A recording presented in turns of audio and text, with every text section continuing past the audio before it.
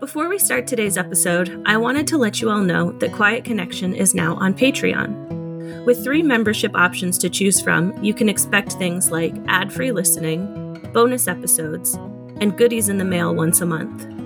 Check out our Patreon site or our website to sign up. And thanks for helping us continue to create content and spread awareness about postpartum mental health. Hi, welcome to Quiet Connection, a podcast dedicated to ending the stigma around postpartum mental health. I'm Chelsea. In this episode, we hear from Leah, who shares her experiences with attachment-style parenting and how it has benefited her confidence as a mother. Let's hear from Leah. Hello, I am here today with Leah. Hi, Leah. Hi, Chelsea. How are you? I'm good. How are you doing this morning? I am really good, actually. That is so good. We're right on the cusp of Mother's Day. Mm-hmm. So hopefully you're gearing up for that. And hopefully your family has something nice planned for you. I think so. Yeah, we'll see. We'll see. It's nice to have a little surprise sometimes. So tell us a little bit about yourself. So let me think. I live in Rhode Island, and I live in a sort of, nondescript burb of Providence. And I have 3 children. I have a 9-year-old, a 10-year-old, and a 6-month-old. Wow. Yeah, quite the gap. Yeah. Yeah. And my older children are boys, and from a previous marriage, and my daughter, my 6-month-old, is from my husband and I, and we typically don't distinguish that, like, oh, these are the other kids. We don't do that, but yeah. But for the purposes of the podcast, it seems relevant. But yeah, that's us. I'm a clinical mental health counselor in training, so I have 1 year to go before I get my provisional license. But I do take people now under supervision, both virtually and in person.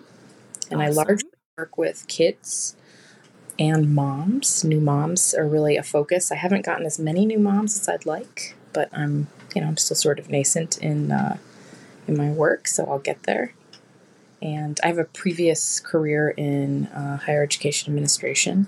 Oh, very nice. Yeah, I really enjoyed that work. But it was really hard to find something in my field in Rhode Island after my divorce. So, I kind of had to pivot and think about what I could do and where I could make an impact and what would be family friendly. Mm-hmm. And that's where I came into counseling, and I've just fallen in love with it. It's been a really cool journey so far. That's really cool. I'm so glad that you found something you could be passionate about. Yeah, me too. Yeah. What are some things that sort of fill your cup? What do you like to do outside of being a mom? Nobody ever asks moms that, so thank you for asking. Sometimes it's hard to think of an answer. No, not for me. I like to. Good. I love to garden. You garden. Mm-hmm. I'm no expert, but I'm very much an enthusiast. I love to garden. I am very much at home, puttering around in my yard. That's where I'm happy. You're the total opposite of me. I have a total brown thumb, and I kill everything I touch. No, I'm sorry. Where are you located out of? I don't actually know. I am in Vermont. No, you're not. I That's where I went and got my first graduate degree. I love Vermont. I plan on moving back there in a few years. Yeah, I'm a native Vermonter. So jelly. I'm like a true Vermonter too. I'm like several generations back. So it's expensive to live here, but it really is. But I don't think I'd make it anywhere else. I love it here.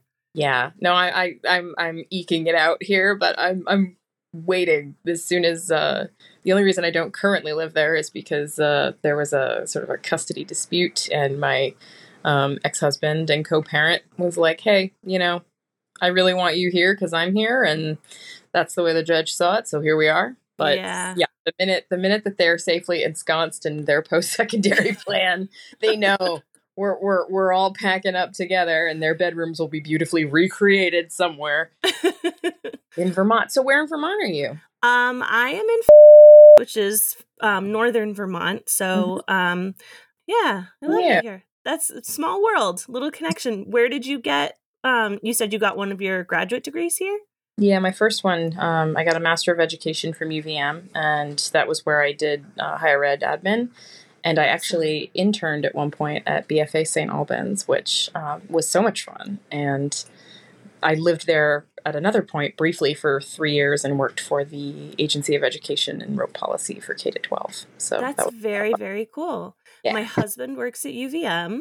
Hey. And I was a special educator. I worked in special ed for 10 years before I had my youngest. So lots of little connections. It's a very small world. I think people forget that we are very much connected by probably maybe a few relationships. And there it is. What is that thing? It's like 7 degrees of Kevin Bacon or something like that. Yeah. Like everybody's connected. I love it. Yeah, that's so cool. So, okay, so you like to garden, and that makes you happy. This question I tend to ask everybody, who were you before you were a mom? I was not gonna be a mom. You were not? All. Oh, no. Okay. And honestly, the only reason I'm answering this question is because we're in this format, and I know the audience. But when I don't know the audience, I'm very hesitant because what I end up saying is the truth, which is that I did not want children. And my kids know this because I've said, which sounds horrible, but it's not. I tell them, I'm like, you're the biggest surprises of my life. Like, you want to talk about a surprise party times 1,000? Each of you was that. Just like, I said, so don't close yourself off to possibility. It's one thing to say, this is what I want, and this is what I want to do, and I support whatever that is. But if you get surprised, please roll with it. Yeah. Try to roll with the surprise if you can. And, I'll help you with that too, if that's the case. But, I've always been a rebel, not like a cool rebel, like the rebel in a principal's office kind of rebel, like dunce cap rebel, like, so I ask too many questions. I challenge authority. I don't do things the way I'm supposed to, et cetera, et cetera. But, yeah, I was working in higher ed, doing career counseling, and probably drinking too much, I'd say. Definitely drinking too much. But I was having a lot of fun. And hanging out with my girlfriends was very much part of my life. I loved to go out to fancy bars with my friends. Which in hindsight is like, oh my God, you and your disposable income. I love thrift shopping, but like not thrift shopping where you're like, oh, I'm going to buy 10 t-shirts for the price of 2. But like, oh my goodness, these are opera length kid skin gloves that I'm going to wear with that fabulous dress the next time I go out. You went like vintage shopping. Like, oh yeah. Yeah. And honestly, I look back at photos and I'm like, that's how it's done. I definitely feel like I had a lot of fun doing that. I was always very artistic, but not like formally trained. I went to school originally at Emerson College in Boston for musical theater performance, which was very, very competitive. And I sang and acted and danced. I'm a good singer, I'm a fair actor, and I'm a miserable dancer. And I ran out of money. And I wanted to stay, and I had too many jobs. And in the end, I took a scholarship that I was still luckily being offered at my state school in Rhode Island, and switched my major to English, which I thought was very practical. Maybe compared to musical theater was practical, but I got a BA in English in 2008. So you tell me how practical that is. Yeah. Seemed like a good idea at the time. Actually, it worked out for me. It did. And I'm lucky, and that's all that was luck. But yeah, so who I was, worked with students, always loved working with first generation college students, women, underserved communities, yeah, and I just spent a lot of time with my friends, going out. I really didn't want to have a domestic life. The whole thing just looked absolutely unappealing. Yeah. If someone told me about oxytocin, I think I would have I would have been receptive to that conversation. I would have been like, I'm sorry, what? You get what? What happened? Interesting. Uh-huh. So you were living your best life. Oh, yeah. And then you kind of had some surprises. Tell me a little bit about that. I was at a professional conference in Phoenix, Arizona for NASPA, National Association of Student Personnel Administrators, folks who work in colleges. Mm-hmm. And it's a big deal. And when it happens, you go to all of these workshops that are super interesting. And you're like, I mean, if you're nerdy into this stuff, you're like, this is amazing. You're having such a great time all day. You're also miserably hungover because every night you're connecting with all of your friends from graduate school who scattered to the winds and you're partying like an animal. And that's what you do at NASPA. And that's fine. And you wear your sunglasses and drink your Gatorade dutifully during the day. And you write notes because you're enjoying every minute of it. Mm-hmm. And it was my 4th conference, I think. And at that conference, I went to bed at like 10, 11 o'clock. And my roommate, who was a friend, was like, I remember she packed tequila. We're in Arizona. You can get tequila here, Colleen. They sell it. I guarantee you.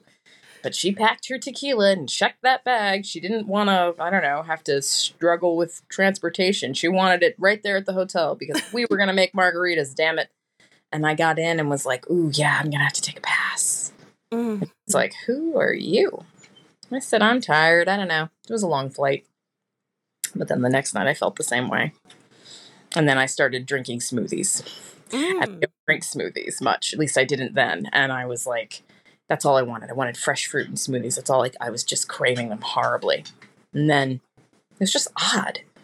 It's just, when it was my 4th conference and you stay out all damn night, like it didn't sit right, but whatever. Maybe it was just, I don't like desert, so it could have been that. Who knows? I wasn't hearing hooves thinking zebras. But anyway, I had a red-eye flight back to Boston, and I get into Logan Airport. And I had a miserable flight. I couldn't sleep. My stomach was churning. Finally, I get in, and the first thing I do out of the gate was I just heaved my upper half into a trash can. Oh, no. Just the whole half of me just folded into it, and you can figure that out. I got on the T and called my boss and said, yeah, I'm not coming in today. And he was like, you promised you'd be at this career fair and do this thing and blah, blah, blah. Long story short, I was pregnant. I didn't think I could get pregnant. I was not married at the time. And I looked at my partner and he was overjoyed and I was horrified. But, I had that moment where I looked in the mirror after you see the, whatever it is, the 2 lines, the 1 line. Yeah, 2 lines. And it was like in the Santa Claus. I said, I'm in big trouble. I'm in big trouble. I was living in a 3rd floor walk-up in Providence, It wasn't a place for a baby. So you said I'm in big trouble. What did you make of that? I did the only thing that I could think to do that made sense at the time, which is, it sounds horrible in my head, but it's the truth. I bargained. Okay. Not with God. It wasn't like, if you do this for me. No, I bargained with my partner. I was like, listen, all right. I know how badly you want children. I know you want children. This is important to you. I said, believe it or not, I'm actually considering this. Maybe this could be okay. But let's not get ahead of ourselves here because I don't want to just do this. I grew up with a single mom who struggled, mainly because I had a father who didn't pay child support. So there's that, but she worked hard. I mean, she definitely was doing her very best, but it's tough out there. And then I went into foster care when I was 13. So I know what deprivation can look like in different iterations. And I do not want to be a single mom. I am not interested in that life. I'm not interested in struggling anymore. And it's not to say every single mom struggles. All of the disclaimers, the people I respect the most are single moms. I can't do it. I can't hack it. And the people say, well, you don't know you can until you... Yes, I know. If I had to, I would figure it out. But I am going to do everything in my human power to prevent that, because that's literally the scariest. That's my scary. That's my scary. You knew that about yourself. Oh, yeah. And so I was like, look, I know what protective factors are. Okay, protective factors, for those who don't know, are kind of these elements of your life that can act as insulation against risks that could otherwise kind of tear your life apart, throw you into poverty, throw you into the prison system, any number of things. And I said, all right, look, I don't want to rent. Let's buy a house. I don't care how small it is. It could be a tiny house. I don't give a shit. Can we just buy a house? I want to know that we buy a house. I want to know that, out of Providence, I wasn't comfortable living where I was living. Mm-hmm. I'd like us to get married. We were already talking about getting married. That wasn't like, we were just kind of taking a circuitous route. But I said, those two things have to happen. I said, like, you need to agree that we're doing this. Mm-hmm. I said, and finally, I need to know that I don't have to work, because I have no idea how I'm going to want to play this. And I don't want to have to be ripped away from a baby if I don't have to be. Mm-hmm. I said, so we're going to have to scale our entire life on your income. And that places a lot of pressure and burden on you. Can you do that? He was like, yes. Because he really wanted that baby. Mm-hmm. Yeah. And once I knew those safeguards were in place, I could let my guard down and enjoy it. And it was terrifying, because it's always terrifying. But it was like, I'd never actually been like, oh, if I have a baby, this is what it's going to be like. I didn't know.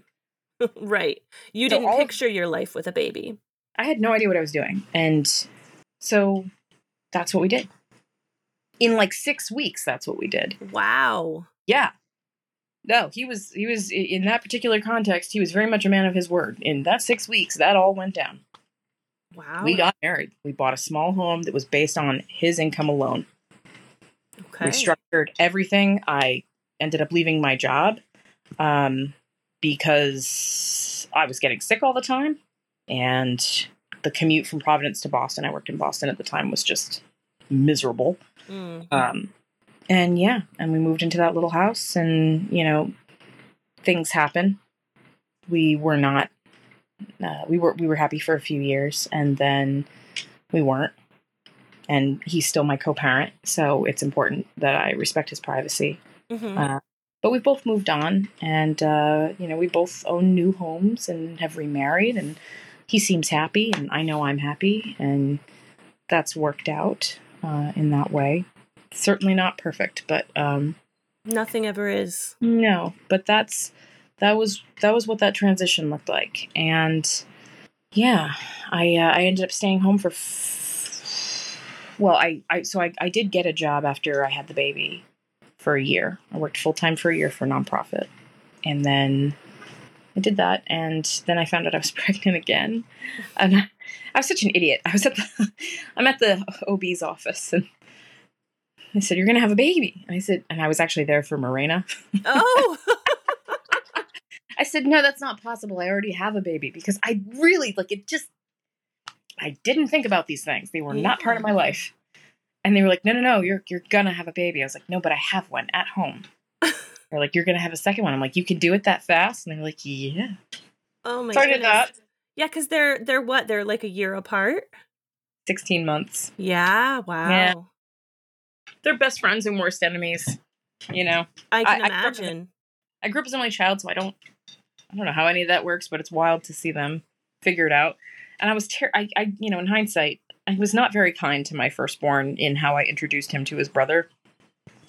There's all these books, like how to tell your child that they're not alone anymore. I didn't read any of it, and I really should have, because I brought the baby home, and my 16-month-old is looking at me like, "What the hell is that?" And I didn't know what to do, so I gaslit my kid, and I just said, "Asher, your brother." And he was like, "No, I don't." And I was like, "No, come on, Asher." And he just looks at me, he's like, are you sure?" I'm like, "You must have forgotten." And he was like, "Oh, okay, yeah, I guess, yeah, hey, what's up, buddy?" And he just went with it like that, and all my friends were like, "You're horrible." Well, you did what you thought You did what you thought you needed to do. Yeah, not my proudest moment. I should have read something. Should have read a thing. He didn't remember what he had for dinner the night before. How many times was I going to have that talk with him until it stuck? I didn't have time for that. I just, he didn't understand. So he went with it. He was just like, all right, yeah, hey, what's up, buddy? Like, it's just. Yeah.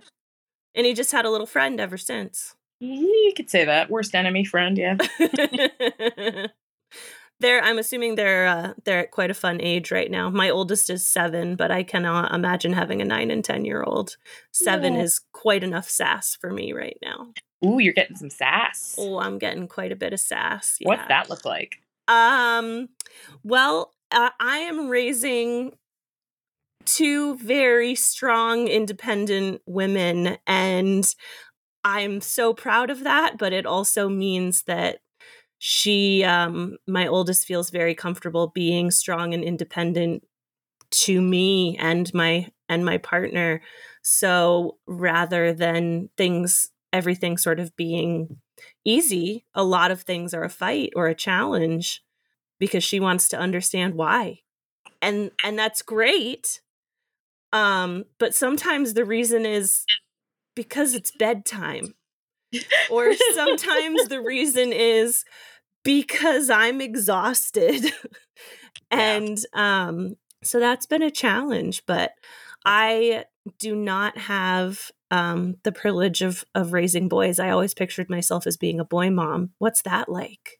And I don't love, I'll preface this. I am not a gender subscribing individual. I identify as non-binary, but I always sort of pictured my life as having boys. So I'm always very, very curious what that is like. Well, I think what's scary for me is anytime I hear any kind of rhetoric around violence, even if it's age appropriate, even if it's cultural context appropriate. I'm raising white men. Yeah. What are they going to be like?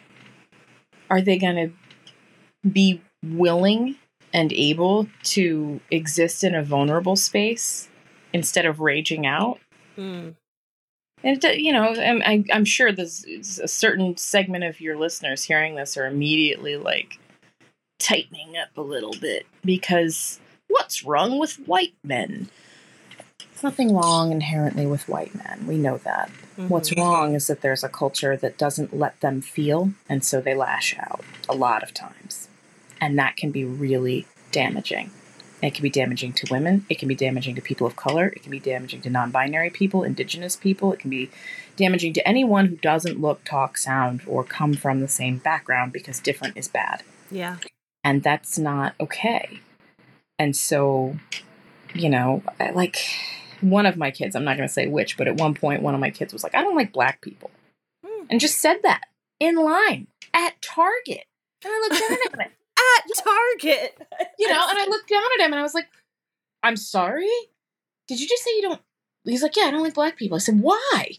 And he goes, because, they're dark. And I said, and you can't see them coming at night? What are you afraid of? I said, they're fine. What's wrong with black people?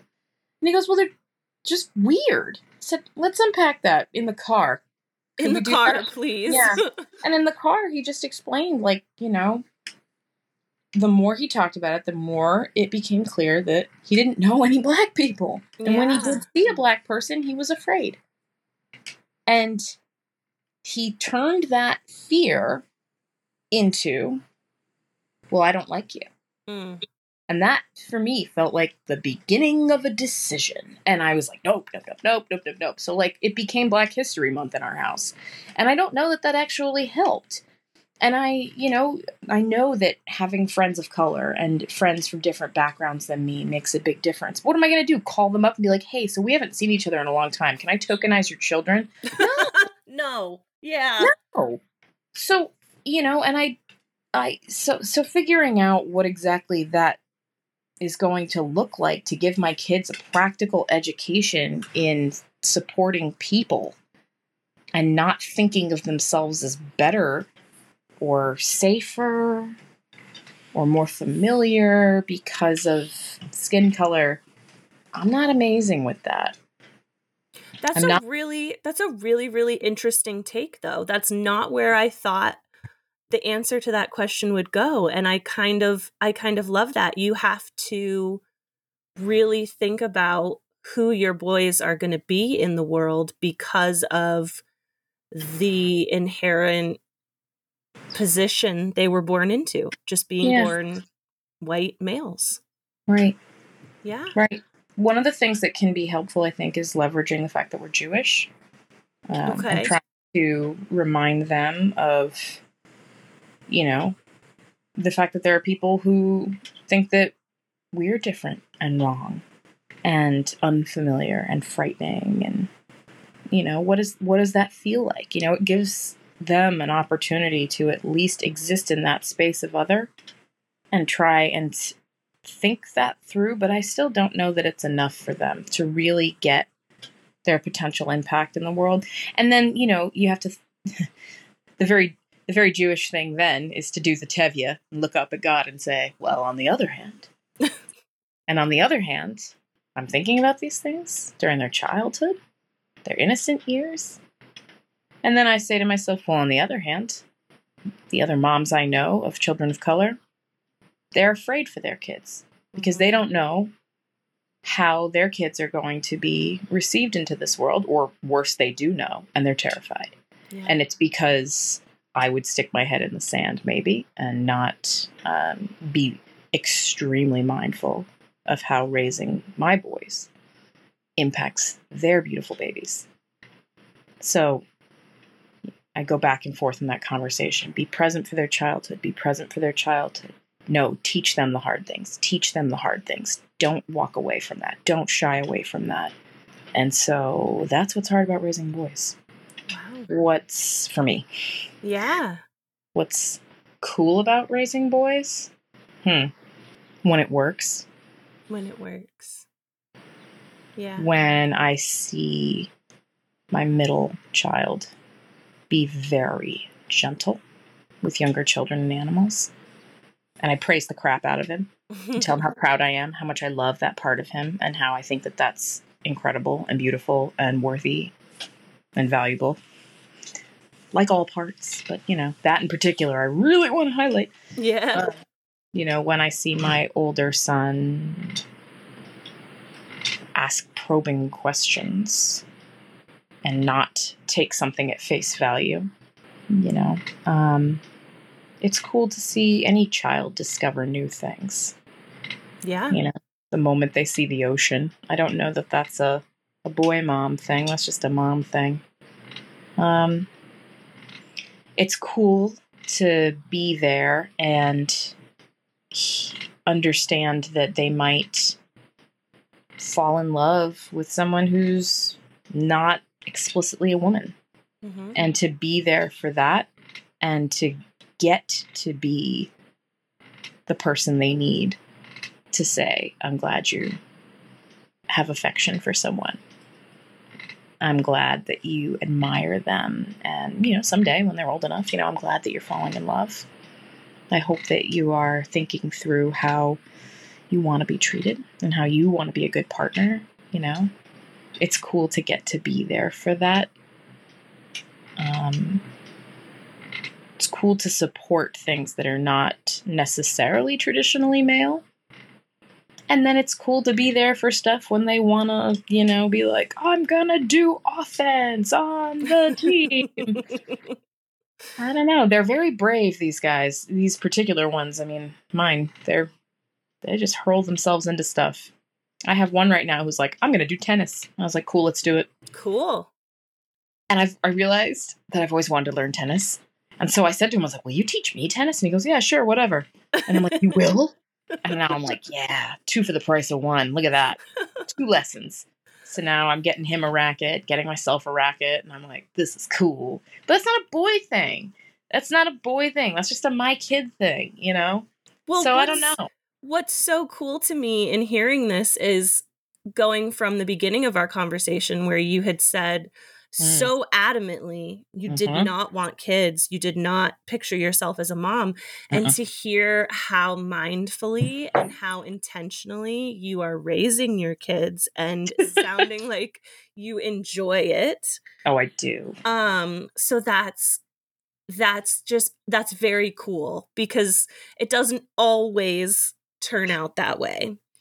So it's yeah, that's cool to sort of hear about that transformation. And now you've got a little one. Yeah. I'm in her nursery now. It's the only quiet room in the house. So I'm in the kids' playroom. So yeah. Yep. So totally get that. But what's it like starting over again after 9 years? Terrifying. Yeah. Absolutely. Yeah. I do not possess the same body. I do not possess the same resilience. I do not possess the same experience. I do not possess the same fears. I'm a much more chill parent. And I have a very different partner. And partnering with him is just absolute joy. We are having so much fun. Oh, every good. morning. Yeah, no, we're having such a good time. It's stupid. Like, we're stupid. We're stupid. We're just like, this is great. This is fantastic. Seeing the boys interact with their little sister. One is completely apathetic. You know, he's helpful. He'll do whatever, you know, hey, can you grab her toy? She dropped it, whatever. And then the other one's like, can I hold her? Can I teach her this? You know, it's just, oh my gosh. Aww. You know? Yeah. So, no, it's definitely different. I think my mother-in-law was, I don't know, I explained my particular approach to parenting young children is attachment parenting. And I think that, you know, that was new for her. I tried to be as supportive of helping her learn in a respectful, kind way. You know, she was much more of a, like, go back to work quickly kind of person. And I think that I don't know that was circumstantial or chosen. That could have been a combination of both. You know, there's a lot of privilege inherent in that statement.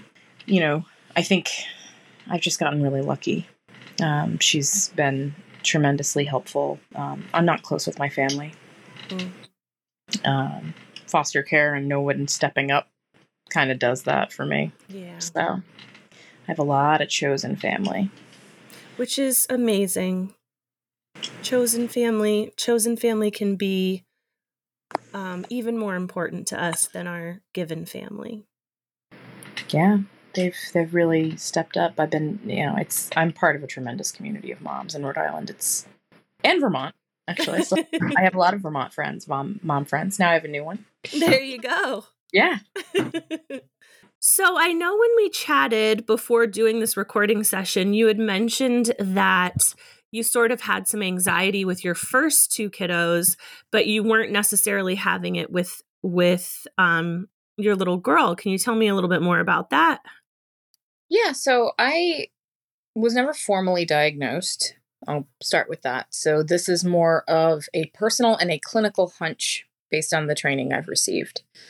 I believe that I had postpartum anxiety. And the reason for that was I really felt it was necessary to control all aspects of my baby's day for almost a year for each child. And, you know, I think if I didn't have the privilege to stay home, which was afforded to me by my partner at the time, it would have looked very different.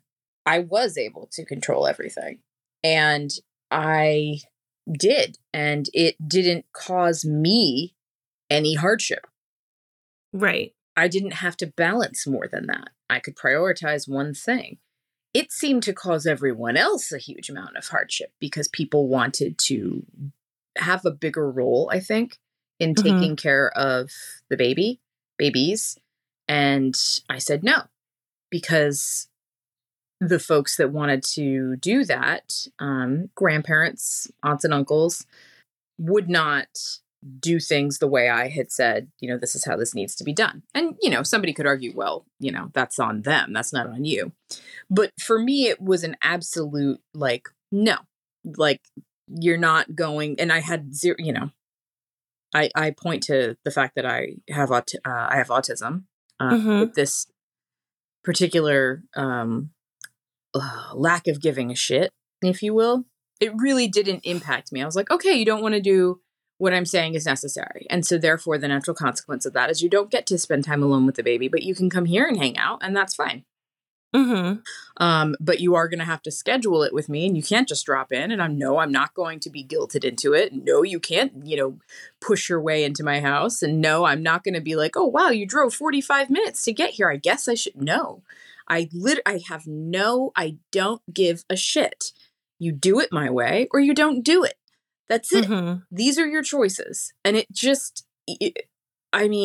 the kind of rage that brought out in older female relatives, holy crap. And they weren't really my relatives. It was mostly my husband at the time. It was mostly his family, and I don't have to deal with them anymore.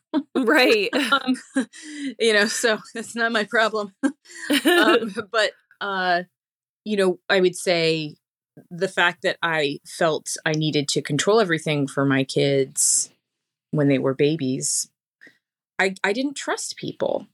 They weren't going to do what I asked. They weren't going to do what I said needed to happen. They weren't going to, for example, they'd skip naps.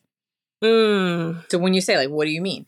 They'd skip naps. They wouldn't feed the things I said to feed, or when I said to feed, or when I would say, like, I'm an attachment parent. That's not something that those relatives really understood on an intuitive level.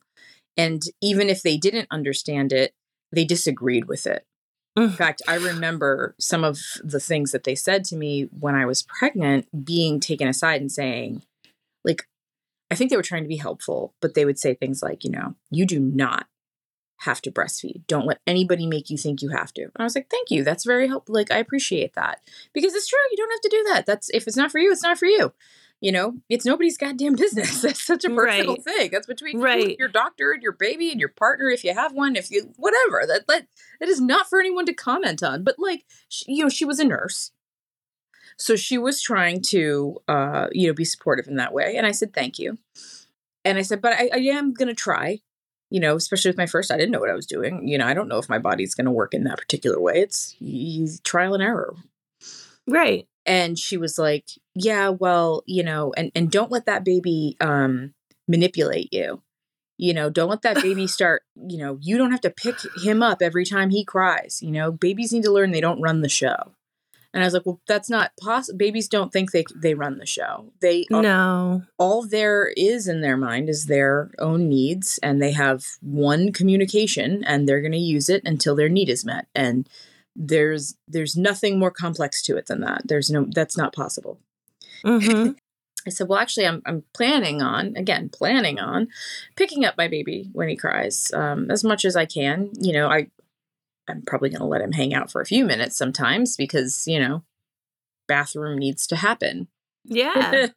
There's things that are needed, and I will do those things. But other than that, I think that's going to be how I'm going to do this. And it bothered her. And when I really thought about why, I tried to imagine what it might have been like for her. And I can't know really what it was exactly like. I wasn't there. I don't know. But I do know that it was 100% expected that she work full time at a job where she had to be on her feet during irregular shifts that would have been very long when she had her children. And the same went for, and that was an aunt-in-law. And the same went for my former mother-in-law. She had to work. Those were not options. And here I was with this economic privilege, and so I didn't want to disparage the choices they made in order to feed their families. That's not my business. Right. And I have no interest in making any mom feel that they're doing anything wrong by working. That was just what my reality was then.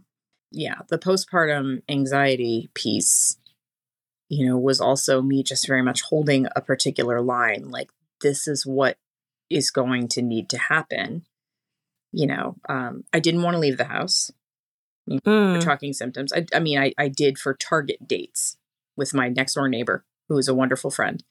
And I would go on Target Tuesdays. That was like, honestly, and I was comfortable with her holding my baby and maybe 3 other people. So you were feeling pretty isolated. That's the thing. I didn't feel isolated. I was. Isolated. I didn't feel isolated. The way that manifested for me was that I was alone happily with my baby all the time for a year. And I was totally cool with it. And then I did it again. And it was less happily because now I had a toddler and a baby. So that's when I started taking medications to assist with that feeling of overwhelm. Okay. But no, I was fine. Everybody else wasn't. Why can't we just drop over and turn your house upside down with all of our kids? You know, there was someone who came, another in-law relative who showed up with like, I don't know if it was like 2 kids or 3. It felt like a ton of kids. I bet you it was only 2 kids. In hindsight now, I was such a weenie, total weenie. But like, you know, they showed up and there was like a loud toddler running around. And I just remember them like just going through my cabinets and just taking cereal out and giving that to their toddler. And I was like, what is happening? Why are you in my house? Who let you in? Like, I remember being very annoyed.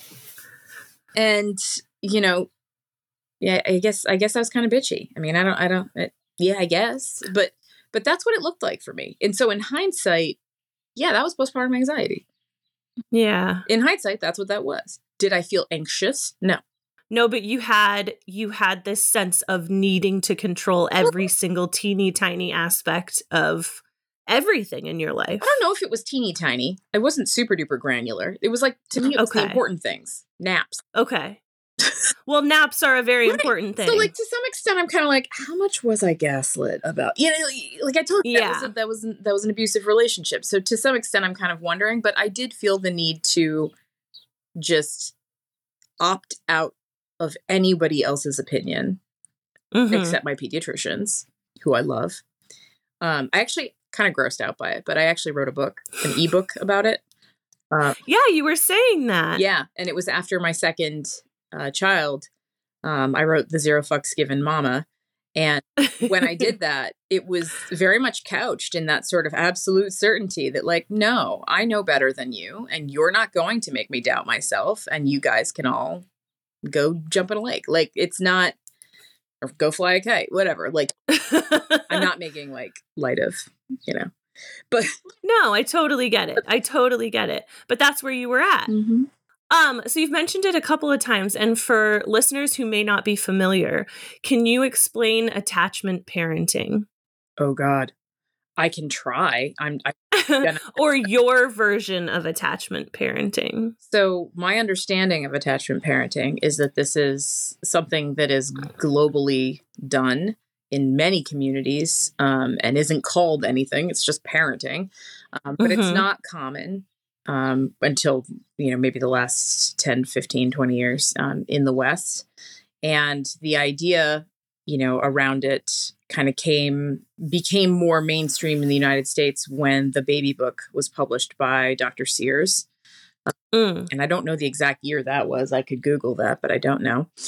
It's okay. But the idea is that you're following these attachment promoting behaviors, APBs. And that's, you know, the attachment that you have to your child, to your baby. And it goes beyond bonding, right? Because you hear like, oh, did you bond when the baby, you know, the baby came, oh, so-and-so didn't bond. It was very frustrating. I didn't bond. I had a difficult time. You know, there's lots of talk of this. This goes beyond bond. This is a type of relationship where you're getting the same measure of oxytocin, which is that emotional intimacy inducing, what's the word I'm looking? Endorphin. And okay. So the idea is that if you're doing these attachment promoting behaviors, you are feeding that stream of oxytocin for both you and baby. And what that does is it creates a calm, a trust, the ability to anticipate the baby's needs a little bit better. You're highly attuned. You know, there's a spectrum here of this. You know, there's definitely a spectrum of folks who engage in AP, attachment parenting. But some of those attachment promoting behaviors, if I was going to say what they are. So one of them is breastfeeding. particularly if you can extend it a little bit, whatever that means for you. Then there's bed sharing, where the baby sleeps in the bed with you, which is a very controversial topic. It is. That's a very controversial topic. There's a lot of conversations about safe sleep. The American Association of Pediatrics has taken a stance against bed sharing. But there are factors that can be controlled that make bed sharing safer. If you're going to, engage in that by controlling those aspects and managing them appropriately, it can be a far riskier situation. And so, doing that very mindfully and intentionally, it's not going to be a high level of risk. There is always risk involved. There's risk involved in anything. Right. And there's been some really interesting research done on the way that a mother curls next to a baby when she's breastfeeding in bed, and how the baby and the mom can co-regulate one another's breathing and heartbeat. And so there's some information about how that can help reduce incidences of SIDS, because SIDS has been tied to stop breathing episodes. This is just, I am not a doctor. This is what I have read. This is what I understand. This is what has worked for me. This is not, the truth with a capital T. So it's really important that, I'm not saying that this is the way to be, or, if I'm interpreting the evidence that I've understood incorrectly, I'm open to empathic, supportive, constructive criticism. I don't always read everything right, of course, but this is what I've experienced. And so bed sharing is one of these APBs, attachment promoting behaviors. And then baby wearing, whether that's a sling or a soft structured carrier or one of those Moby wraps that is like origami to me. I can never figure. I know. I can't do them. I can't figure them out. They're hard to figure out. They are. So those are 3 of the attachment promoting behaviors. One of the ones that definitely is harder, I think, to hold the line as a new parent is beware of baby trainers. And that's people who want to train the baby. Ah, yes. Yeah, like sleep training and things like that. Yeah. Yeah. I don't judge mothers who do what they need to do to survive. I also really struggle with the idea of crying it out. There is some evidence that shows that can be, is not always, can be harmful to the centers of the brain that deal with attachment, whether or not you will be listened to when you cry. Now, of course, if this is happening one time a day at bedtime, for example, versus, every single time it's time to sleep, they're different. There's many different iterations of this. So I can't, say something disparaging about a mom who engages in this in their own way. There's different methods of this, but cry it out is not for me. We'll just say that. Right. So beware of baby trainers. And that's also that whole, don't pick up the baby too much when they cry, or they'll learn that they can manipulate you. That's also. Yeah, that's a tough one for me. Yeah. I can relate with that. Yeah. I can't leave a baby crying. Right. When you can pick them up, it's like, I'm here. I've got you. You're fine. I can help you. I know there's more. They call them the baby bees. Beware of baby trainers, bed sharing, breastfeeding, baby wearing. You get there's a couple more, but you get the idea. It's meant to help that endorphin to continue to pump through your body. And the interesting thing about that is that it makes, for me, the time I'm with my baby satisfying, probably because I'm high. I mean, I think that's what it is. There are people who, are addicted to medications that give you a sliver of this feeling. So, or maybe I have a sliver of that. I don't know. But I know it's that sense of emotional intimacy. Right. so huge. And I think I'd lose my mind parenting babies if I didn't get that. I honestly don't I can't fathom doing this without that. And that's very selfish of me. I will fully yep. Well, you do what works for you. Yeah, I can't imagine how overstimulated and frustrated and annoyed I would feel. I mean, I have those feelings, but I feel like I would be in a bad way. I don't feel like I would be totally okay without that steady stream of feel-good chemicals that those particular behaviors engender for me. Yeah, so that's attachment parenting, I think, in a nutshell, from what I understand. And you did that with your boys, and you're doing it again with your little girl. Yep, that's correct. Yeah. And that's awesome that works for you. Yeah. And that was a great explanation of it, I think. And it's interesting because I think it's a lot of the things that new parents do without thinking about it. Probably. But then there are also parents that struggle with that sort of thing. Like I struggled with my first. I definitely didn't want a bed share. I wanted her to be close to me. Mm-hmm. So I did the sidecar thing. Yeah. But I was like, I cannot share my bed. I won't sleep. And I'm still that way with my kiddos today. If either of my kids are in bed with me, I'm awake all night. Oh, man. And I don't know if it's a fear thing. I don't know what it is. But for someone like me, that just isn't something that works for me. But I think that a lot of the other things and bed sharing for a lot of families are things that you just do unconsciously without thinking about it. And it makes sense if it's providing you with those endorphins that are helping you connect with your baby. And some of those things were some things that we suggested in our weekly theme series last week, like baby wearing. No. Yep, baby wearing was one of the things we suggested, and skin to skin as often as possible, and things like that. So they are ways to help you. Like you said, that it goes beyond bonding, but it's a good step into at least bonding with baby. Do you find that as your boys are getting older that you're seeing the benefits of those early days of attachment parenting style in the relationship that you have with them now? Yeah. Yeah. And that's wild. Yeah, tell me a little more about that. That is wild.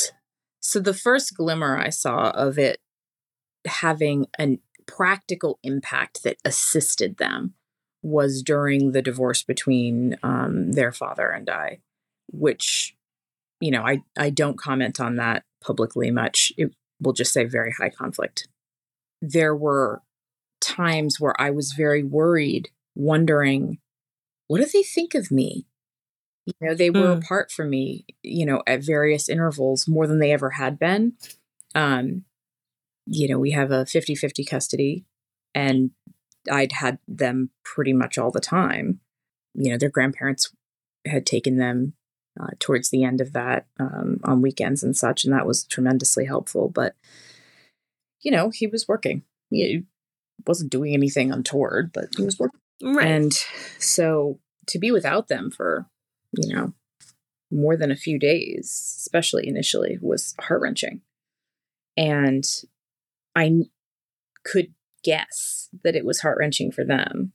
I didn't want it to be, but I guessed it would be. Mm-hmm. And what ended up happening was I had conversations with them after, because they were 3 and 4.5 at the time. Mm-hmm. I've had conversations with them, when they were grade school age, and said, what was that like for you? You didn't have the words to tell me then. What was that like for you? And I remember my eldest at one point saying, I wasn't sure you would come back, but my body knew you would.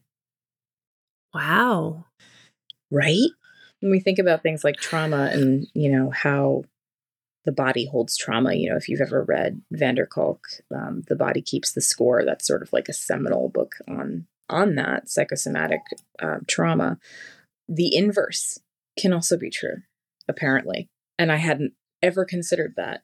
that it could be a protective factor during trauma. The body can hold on to maybe years and years of close nurturing where the trust had already been established. There's, I want to say it's Erickson's stages of development. I could be totally misquoting that, but the idea that between the ages of 0 and 3, what you learn is trust or not. And that's it. Mm-hmm. That is what you learn. That is your primary task, to learn trust, to move forward. And it was interesting to me that he genuinely felt that his body still felt connected to me through time and space. And that, oh my God, I wept. Not in front of him. I mean, I would have lost it immediately. That is so profound. I was like, Jesus Christ. I couldn't believe that had such an impact on him. And, my oldest and I, we intuit one another. We get each other. We look across a room, make a weird face, and an entire sentence has been said between us. It has always been. Right. My youngest boy, my middle child. I'm getting used to that. My middle child, my youngest boy, him and I don't always understand each other verbally. And so our primary language has always been a physical one. And we've had to lean on that. And so, there are things like lying with him before he goes to sleep at night, back scratches, that sort of thing, where he needed that and still needs that sometimes for a much more extended period, because that is the love language he needs from me. And that's how we come to communicate presence and love for one another. Do you find that your boys are able to connect with your daughter now in a way that is almost like an attachment style because they've experienced that from you? I'm not sure. I think I want them to have an organic relationship that's not foisted on them.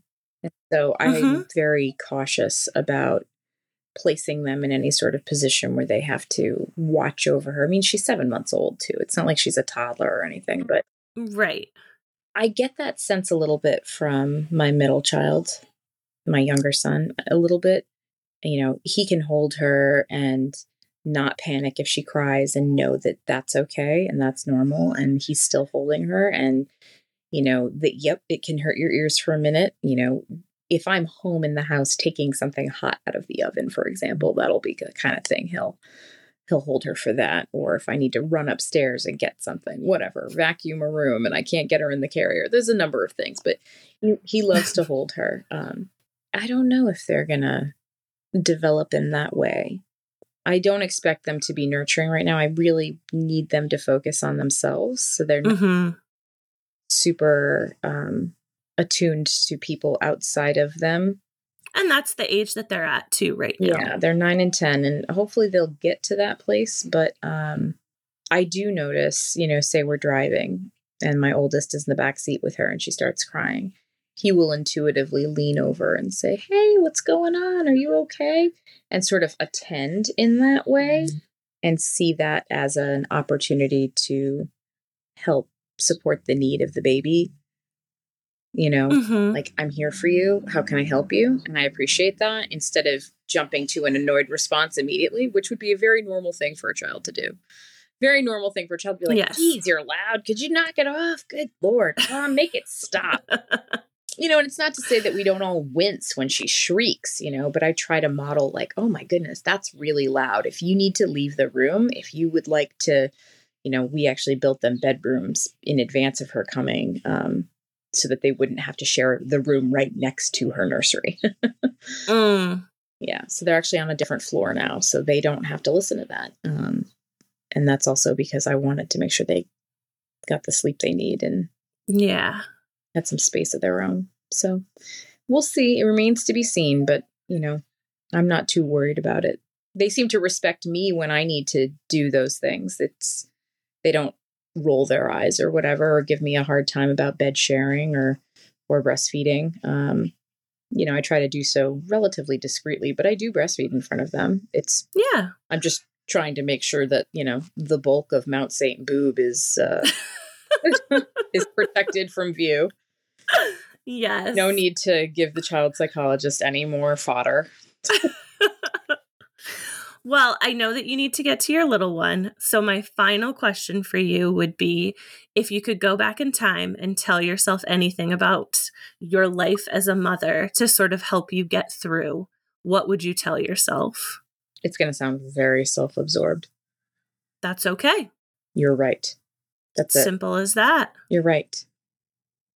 And I think, I would have in the few moments, and I think I had more moments in their like preschool years, toddlerhood and preschool years where I worried if I was doing things right, if, that's where the doubt crept in. Mm-hmm. And I think I think I handled it correctly. I always placed emotional well-being and connection above everything else. And, that didn't mean kids didn't get punished. That didn't mean that they got what they wanted every time. That didn't mean that, an egregious act was met with, oh, poor baby. Right. It meant that the egregious act always had some kind of a follow-up in addition to whatever age-appropriate consequence was needed there to hold the line. There was always some sort of check-in, like, what's going on with you? You're not an angry kid. Why are you acting so angry? Are you feeling a certain way? Can we talk about that? No, you're still not going to get screens for the next 3 days. Like it was still, there's still very much a punishment here. But what's going on with you? This doesn't feel like you. And so there was always that connection and that sense of checking in and concern for well-being. And that never, ever has I've never compromised that. And I'm proud of that. That's great. I think moms That's awesome. know. I think moms know. Moms know. I do. Yep. And I just hope that the moms that I worry about are the ones who have older moms around them telling them this is how things are going to be for you because how things were for them. Yep. And it's not. And every experience is different. Right. And they were probably doing the right thing for them too. I'm not suggesting otherwise. It's, we can't dictate to each other. This is how this has to go. I don't feel. Yeah, absolutely. I love that. I love that for you. I do. I love that journey for you. No, I just like that you can confidently tell yourself, like, you were right. Yeah. You were right. So I will let you get to your little one. Thank you. But I greatly appreciate you telling your story. Thanks for having me on.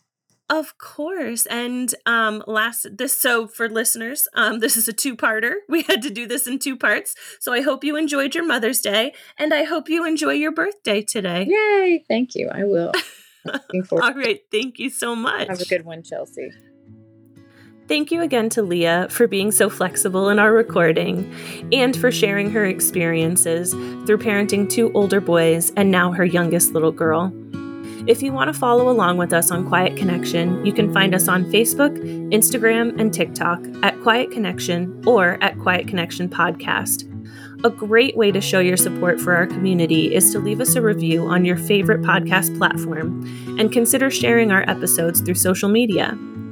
And if you'd like to share your personal journey, you can reach us through our website, quietconnectionpodcast.com, or by email at quietconnectionppmh@gmail.com. Join us next time where another story is told and you realize you are not alone. I see you.